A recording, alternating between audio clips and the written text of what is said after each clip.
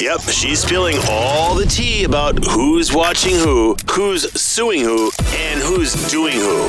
In Hollywood, Teresa's tabloid trash. Jennifer Lopez announcing the release date of her upcoming documentary. The singer and actress took to social media yesterday to share that Halftime, that's the name of it, will be available June 14th. And according to the Netflix synopsis, the documentary will reflect on Jennifer Lopez's multifaceted career and the pressure of life in the spotlight. This has been a big week for her, talking about this documentary and, of course, announcing her engagement to Ben Affleck. I gotta say, I would be really interested in watching that. I feel like sometimes these stars come out with documentaries. I'm like, oh, whatever, who cares?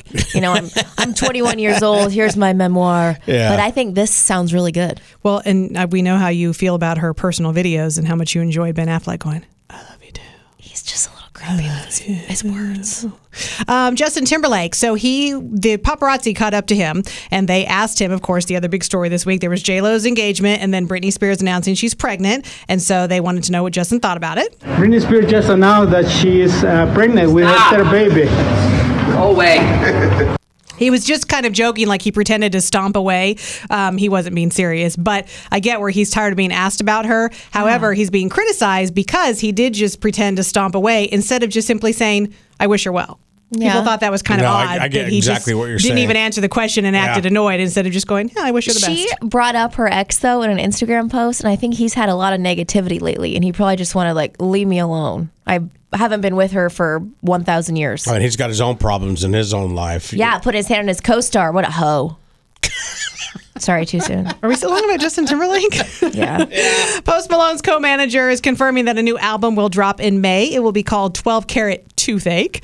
IMDb TV, not the app that just tells you all the movie stuff, but the TV channel. They're going to have a new name later this month. It will be called Amazon Freevee. I didn't realize it was owned by Amazon. I didn't either. Amazon claims it better reflects that the product is actually free. Amazon bought IMDb back in 1998. Oh, well, see, now we know. I should have read my own story. The free-to-stream service went live in 2019. And the Kardashians are back. The famous family ended their reality TV series Keeping Up with the Kardashians last year after 14 seasons on the E! Channel. Today, they start a new reality show called simply The Kardashians, which will focus on sisters Kim, Kourtney, and Khloe, but it does also have younger sisters Kendall and Kylie Jenner, and of course, Kris Jenner. Kim Kardashian says the new series will be more documentary style with longer episodes. The first episode of The Kardashians will stream today, so I guess it'll be you'd have to wait once a week, and that's what I hate about Hulu.